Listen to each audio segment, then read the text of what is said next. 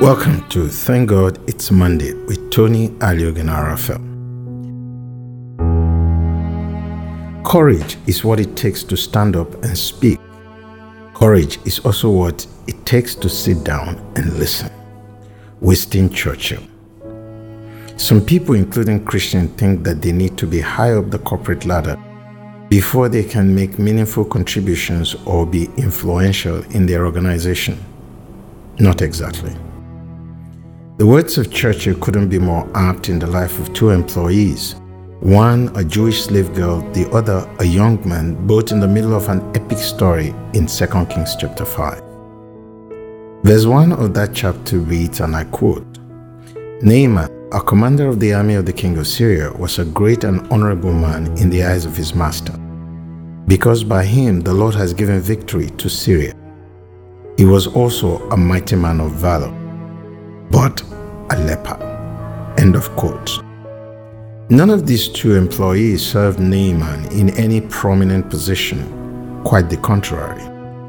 They both spoke up and influenced their master's decision.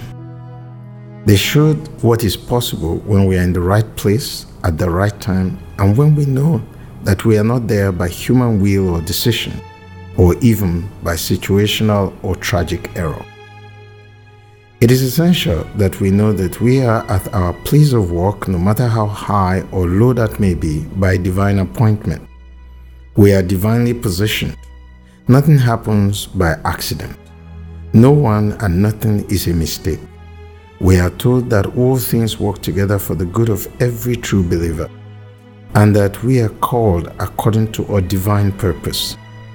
When we are persuaded by this, something happens. We act differently.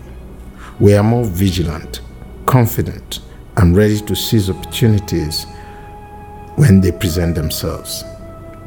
The young captive girl, though a very junior employee, knew she was there only because God allowed it. If so, there must be an assignment she's there to complete. She could be there solely to serve her mistress in such an exemplary manner that brings glory to her God. If it is so, there must be an assignment she was there to complete. She could be there solely to serve her mistress in such an exemplary manner that the glory of her God was manifest in a pagan workplace.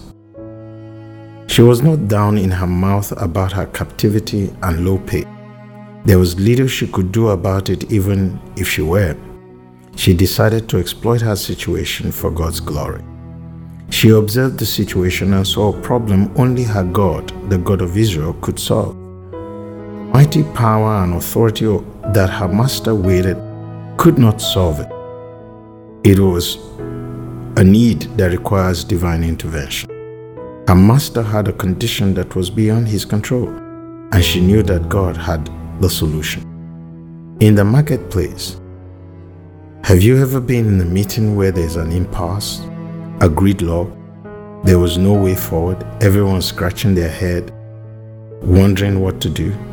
Maybe you're part of a team or department with a task that's bigger than you. What do you do? The captive Jewish girl spoke up. She was not afraid to say where help could be found. She spoke to her mistress, who spoke to the commander, who went and spoke to the king of Syria. The king then acts in line with the young slave girl's advice. There must have been something about the young captive girl's comportment and conduct that gave her credibility with her mistress. She was a slave girl, but she knew her true identity. She carried herself with dignity, but was respectful and diligent in her work, which was attractive and acceptable to her master, mistress, and even the king. This gave her confidence to speak up when the situation warranted it. Her conduct and testimony were consistent. She was respected and valued, and therefore she was able to add significant value where and when the need arose. We'll take a quick break here and I'll be back shortly. Thinking about the world, looking at the nation. Suicide, genocide. homicide. 3 words come to mind. Times are changing, yeah. No more rumors, there are wars going on. Twisted doctor, scientists making clones. Economy got some backs against the wall. People dying for no reason at all. People of God don't even read their Bibles. There's no faith, no trust in the word. But everybody seems to be quoting scripture. Welcome back. The other person in the story is a young servant who successfully persuaded the army commander to take the advice of the prophet. He also had influence with his master, probably for the same reasons, although he was not a Jew. This illustrates how a Christian can exert influence in the marketplace. If you have been exemplary in the way you conduct yourself, credible, agreeable, and respectful, then as a Christian, you would have a voice to influence decision makers.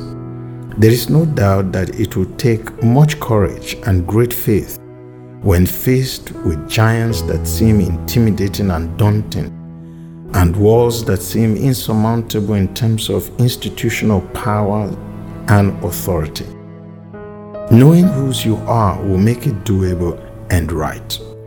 First, take the time to sit down, observe, and listen. Then show up and speak up when the circumstances call for it. Do so with gentleness and respect. You do not have to be timid and fearful. If you have the right attitude, knowledge, skill, and reputation with those in your workplace, they may even be the ones to consult you or listen when you have something to say, and therefore open the door for you to influence decision makers. We have come to the end of our time together today. Credit goes to Elizabeth Okoye-Mogbe for today's material. Pray your week is fruitful and rewarding. God bless you. It's just another word they heard. Pastors leaving pulpits cause they're tired. It's all based on how we feel. Overheard 2 people speaking the other day. One said that God's not real, but I'm just one of them more people who's got a hold on. Sometimes I can't see, but I still believe He's taking care of me. Oh, I'm just one of them old people God's got a hold on. And I believe, yeah, I believe, yeah.